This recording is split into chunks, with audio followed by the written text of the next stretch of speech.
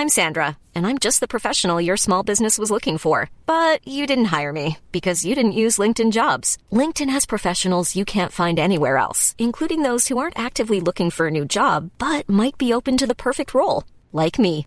In a given month, over 70% of LinkedIn users don't visit other leading job sites. So if you're not looking on LinkedIn, you'll miss out on great candidates like Sandra. Start hiring professionals like a professional. Post your free job on linkedin.com/people today.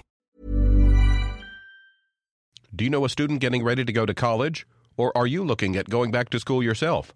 The Woodward Hines Education Foundation and the Get to College program help more Mississippians get to and through college to get certificates and degrees that lead to meaningful employment. They offer free college planning advice, including hands-on FAFSA completion assistance through in-person or virtual appointments. Visit gettocollege.org to learn more.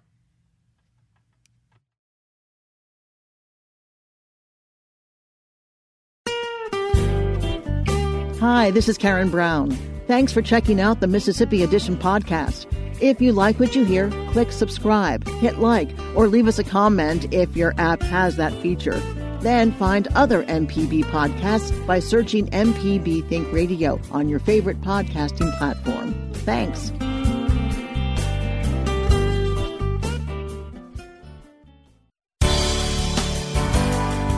Good morning. It's 8:30 on Thursday, February 20th. I'm Karen Brown, and this is Mississippi Edition on MPB Think Radio.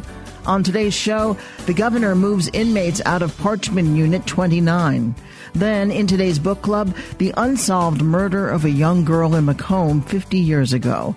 Plus, we talk to the filmmakers behind MPB's newest documentary, Meet Carl Jackson. That's all coming up. This is Mississippi Edition on MPB Think Radio.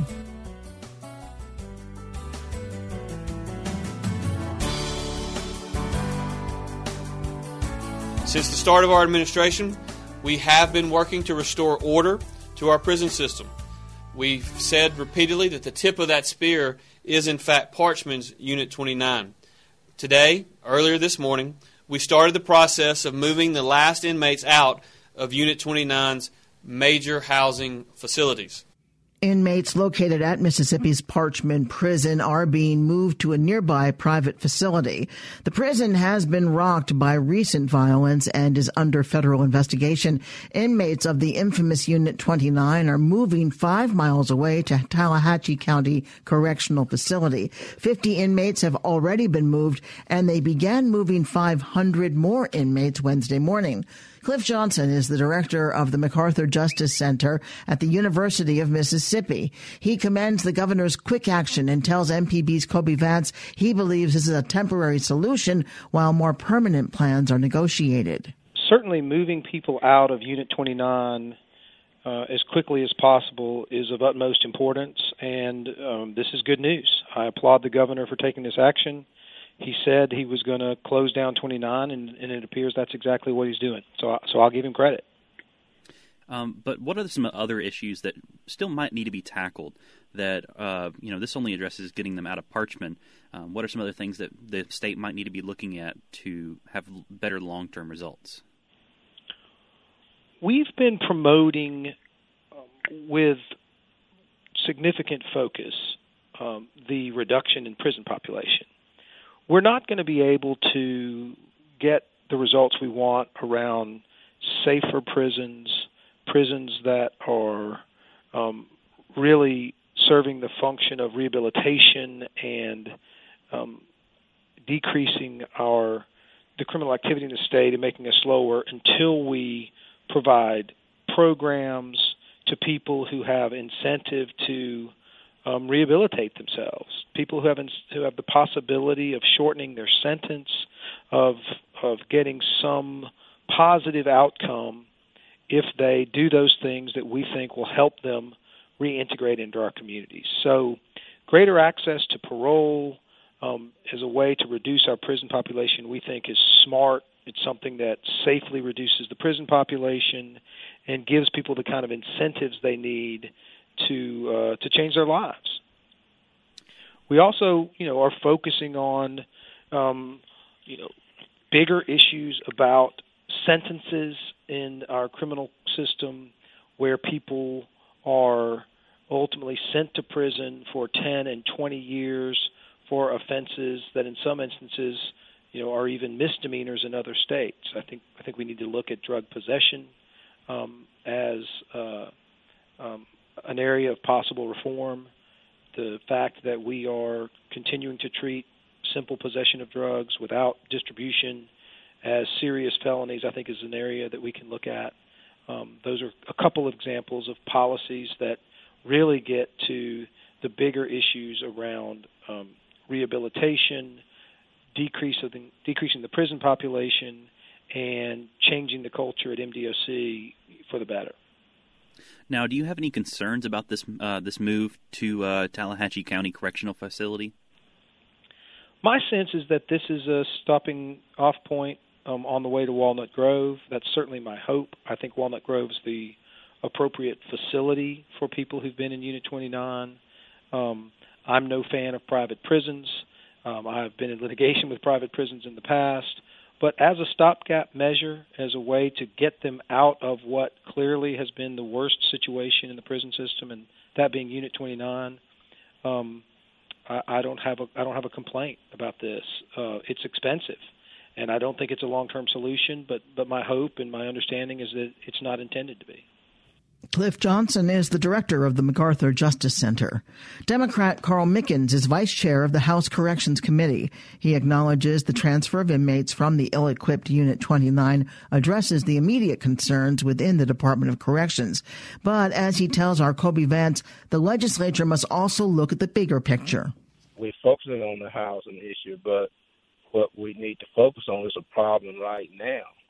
And that would alleviate the problem right now, and we can have ongoing discussions and implement ongoing things for the long haul with the housing problems of the inmates. But right now, we need to take care and fix what's wrong now to make the conditions better. So, what are some of the things that you yourself have been trying to get focused on in addressing major issues? Well, the overcrowdedness of that facility, and the conditions of the facility, and the shortage of staff at the facility, things of that nature is what I'm trying to focus on to have a immediate impact and not long range lookouts, because we're going to take care of the long range. But we got to do something now. Now is the most important thing, not 5-10 years from now, because we're going to have that fixed. We got to fix it now. So, what are some of your ideas to actually try to fix now, like fix the overcrowding issue and fix the lack of staffing? Well, the idea is we gotta make sure we put more money in the Department of Correction budget to give employees pay raises and increases in their pay, and we got to get our buildings up to standard so that they will have better working conditions and won't mind working there. And also, like all the parole eligible people, we need to get them out of the institution and back into society, and things of that nature.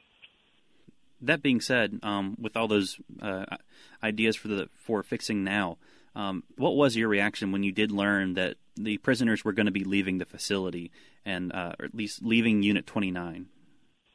My reaction was I was happy that they was going to be leaving, because that's what we're all working towards. It's not no one person doing this or that. We're trying to work together to come up with ideas and put them together to make sure that we alleviate this problem so it won't happen again. And now you say that this is a joint effort. What's been some of the harder things to overcome when trying to secure funding and trying to get better pay raises and trying to get better living environments for prisoners? Well, the same things that have been for years of shortages and more attention being given to other things in the state. So, it's no one thing. It's no one thing. but we're trying to do the best we can with the money that, we have to work with. House Democrat Carl Mickens is from Brooksville. The governor says once the transfers are complete, the only part of Unit 29 that will be in operation is death row, which is required by state statute to be in Parchman. Coming up in today's book club, the unsolved murder of a young girl in McComb 50 years ago. This is Mississippi Edition on MPB Think Radio. On the next Fit to Eat, I'll be preparing a stuffed shoulder tenderloin with cream spinach sauce and Brabant potatoes. Our guest is Emily Thavis from the National Diabetes and Obesity Research Institute. We're going to check out a local butcher in Flora, and registered dietitian Rebecca Turner will share some delicious low-sodium crock-pot tricks. It's going to be a great show, so stay tuned. Join Chef Rob Stinson on Fit to Eat every Saturday at 1, only on MPB TV.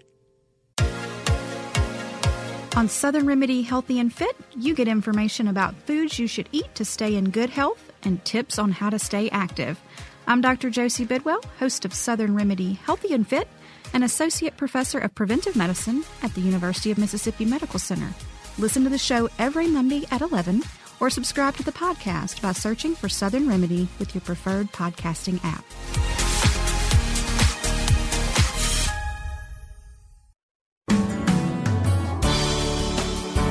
This is Mississippi Edition. I'm Karen Brown. 50 years ago, the body of a 12-year-old girl was found in an oil field outside McComb, Mississippi. She had been shot in the head. The suspects were 2 police officers. Despite 2 trials, one suspect was acquitted. The other had charges against him dropped. Today, the murder of Tina Andrews remains unsolved. Trent A. Brown talks to us about his book, Murder in McComb. In August of 1969, the body of 12-year-old Tina Andrews was discovered in an oil field just outside McComb. She had been missing for about 10 days when her body was discovered.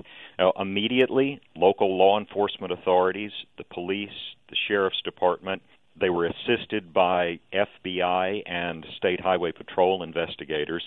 Immediately, they began an investigation of the case.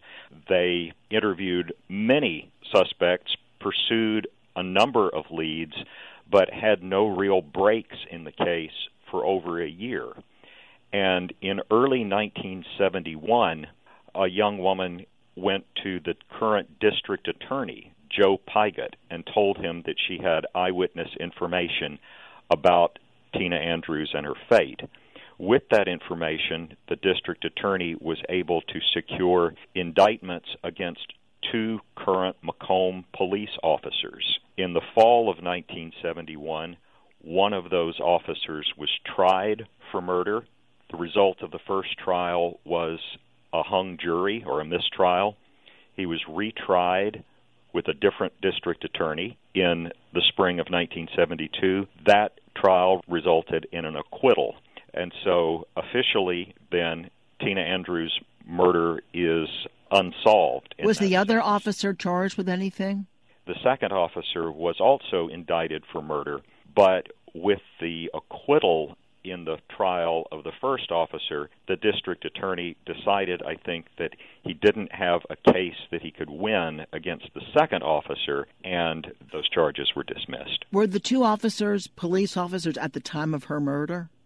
In 1969, at the time of the murder, one of the men was definitely a police officer. One was not officially a member of the force, but at the time of the indictments in 1971, both men were McComb police officers. You said her body was found 10 days after she went missing. What were the circumstances of her disappearance?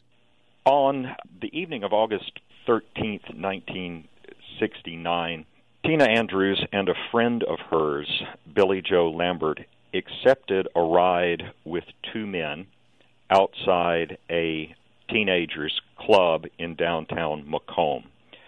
The 2 men took the girls. This is according to Billy Joe Lambert's testimony in 2 trials. The 2 men took the 2 girls to an oil field just a couple of miles outside McComb. It was well known as a make-out spot. When the car stopped, when the men and the girls arrived at the oil field, the two girls tried to get away. Tina Andrews did not. Her friend did. And 10 days later, her body was discovered there by oil field workers. She'd been killed with a gunshot to the back of the head. It took Billie Joe, is that what you said her name was? It took her a while to come forward. Was that out of fear? Absolutely out of fear. She said consistently, I didn't know who to go to. Was I supposed to go to the police? She was aware that the men were police officers. She said, was I supposed to go to the police? Could I trust the law? She really didn't have any place, I think, that she felt that she could turn. Andrews and Lambert were both girls from modest social backgrounds. They were definitely of a working class background. By the time of the trial, Tina Andrews' friend, Billie Joe, was 15. She was the mother of a 6-week-old child at the time of the first trial. The defense attorney made a great deal of that fact, arguing that this is a person who is essentially disreputable, and the question is, to the jury, who do you believe? A police officer, a representative of the forces of law and order that we all need to support in the community, or do you take the word of this disreputable girl who is trying essentially to defend another disreputable girl who is dead? Trent A. Brown is the author of Murder in McComb, the Tina Andrews case.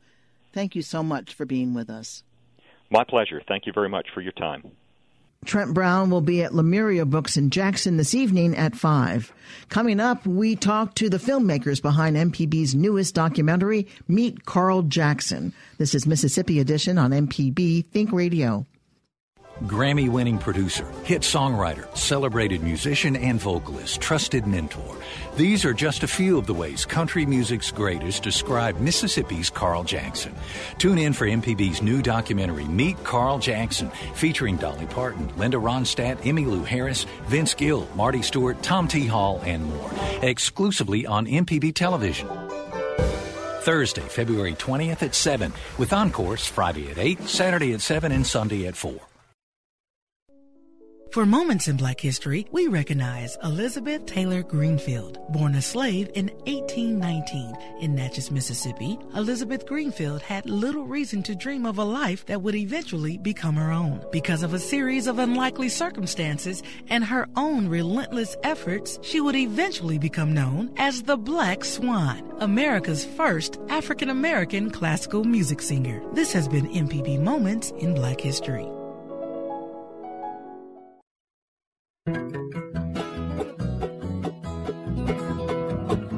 This is Mississippi Edition on MPB Think Radio. I'm Karen Brown. That's Carl Jackson playing Lay Down My Old Guitar. The Louisville native is the subject of a new documentary by Mississippi Public Broadcasting that explores his contributions to country music as a songwriter, session musician, and producer. We talk with producers John Gibson and Taiwo Gaynor about how this project got started and what it means to them.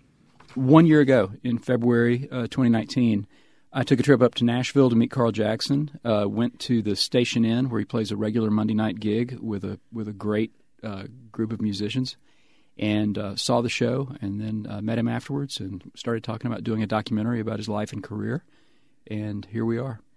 But where did that idea come from, Taiwo? We were trying to think about a companion piece for the Ken Burns series that aired in 2019, and so we were running down a list of country music people from the state of Mississippi. We wanted to make sure and keep it Mississippi-based and centric.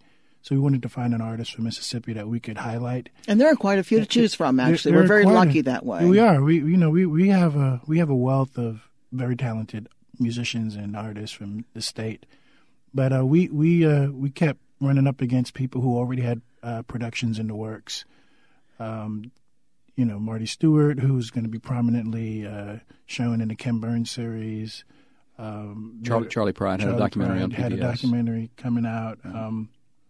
So we didn't want to do something that was going to already be done. Mm-hmm. And so we went to our resident country music expert, Bill Ellison, and told him what we were trying to do. And he said, Carl Jackson. And John and I were both like, who?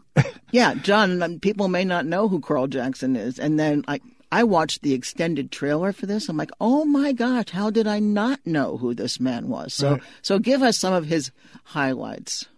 Well, first I'll say, when I describe Carl Jackson, I describe him as your favorite's favorite, because when you ask Vince Gill and Dolly Parton and Emmylou Harris and Linda Ronstadt and Tom T. Hall who their favorite country musicians are, they name Carl Jackson. And we did ask all those people in the making of the documentary, and they all just adore Carl. How did you talk to, or who talked to, Linda Ronstadt and Dolly Parton and Vince Gill and Emmylou Harris? Well, we both did. In almost all cases, we went to those people's homes. They were very nice to have us at their homes, and took a small crew of 4 or 5 of us, and spent anywhere from 30 minutes to 2 hours just having a conversation about Carl and about music in general, and really wherever they wanted the conversation to go. I think that speaks to their respect for him to let you into their homes. Yeah, it was remarkable. We contacted a lot of people. No one said no. Everyone wanted to be involved. There were a few people that we had trouble scheduling, and that's the reason Brad Paisley is not in the documentary, although his manager kept calling us back saying, how late is too late? Brad still wants to be in this. He still wants to be in this. And we finally ran out of time. But I mean, those are good problems to have. Yeah, really. We have to turn you away, Brad Paisley. This airs tonight.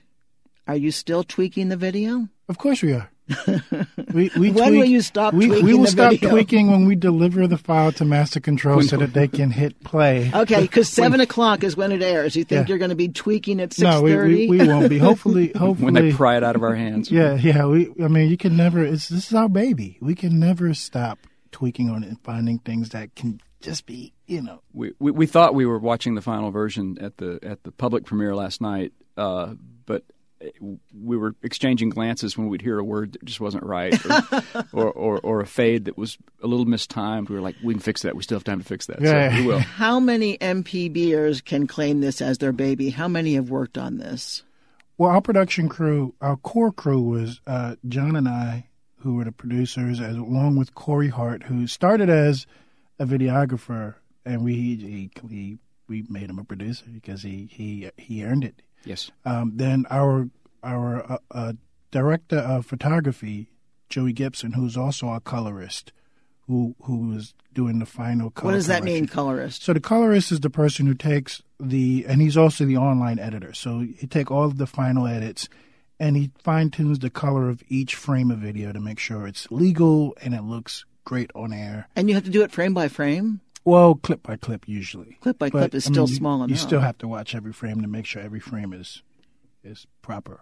Who else? Ed Foose. Directed the Station Inn concert footage and did the motion graphics in the final product. John, did you do the scripting? Yeah.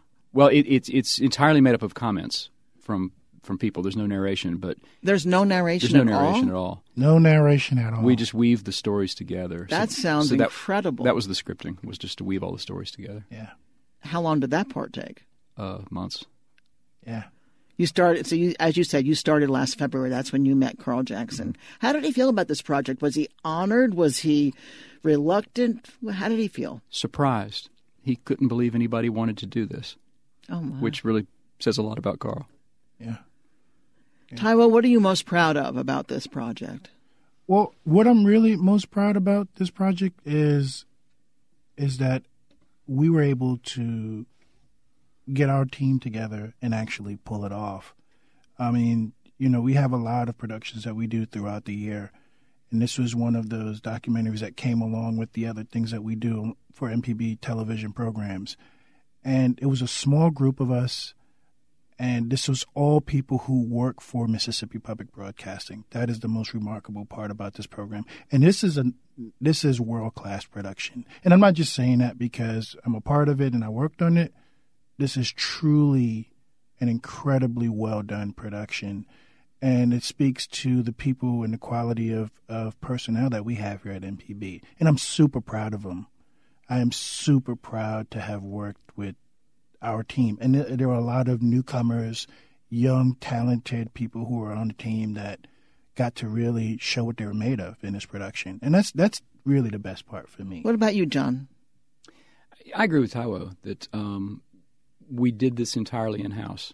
And on a lot of our productions, especially larger productions, sometimes we've brought in some ringers. You know, we get a little outside help. We have a great network of freelance production people in the community that we work with, but we really wanted to do this all MPB. We had one former employee. I think the only freelancer we hired was a former employee that we just had to include. But yeah, I'm real proud of what the team pulled off. It's a 1 hour show? 1 hour. 1 hour. It's tonight at 7 o'clock on MPB television. Yeah. Thank you both. Thank you. And again, Meet Carl Jackson airs tonight at 7 only on MPB television. Stay tuned to MPB Think Radio for a full slate of Mississippi-based programs all morning long. Coming up at 9 o'clock, it's Creature Comforts. Then at 10, it's Autocorrect. And at 11, stay tuned for Southern Remedy. Find past episodes of this and other Think Radio programs online by visiting mpbonline.org. I'm Karen Brown. Join us again tomorrow morning at 8:30 for the next Mississippi edition, only on MPB Think Radio.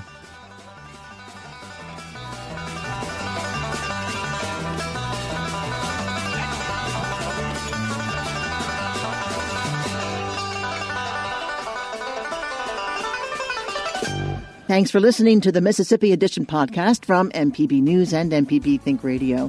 Don't forget to subscribe if you haven't already, and if your app lets you, leave a comment or review. We really do appreciate it. Remember, you can always get in touch with MPB News on Facebook and Twitter, and fresh episodes of the podcast are posted every weekday morning. I'm Karen Brown. Thanks for listening. This is Mississippi Edition from MPB Think Radio.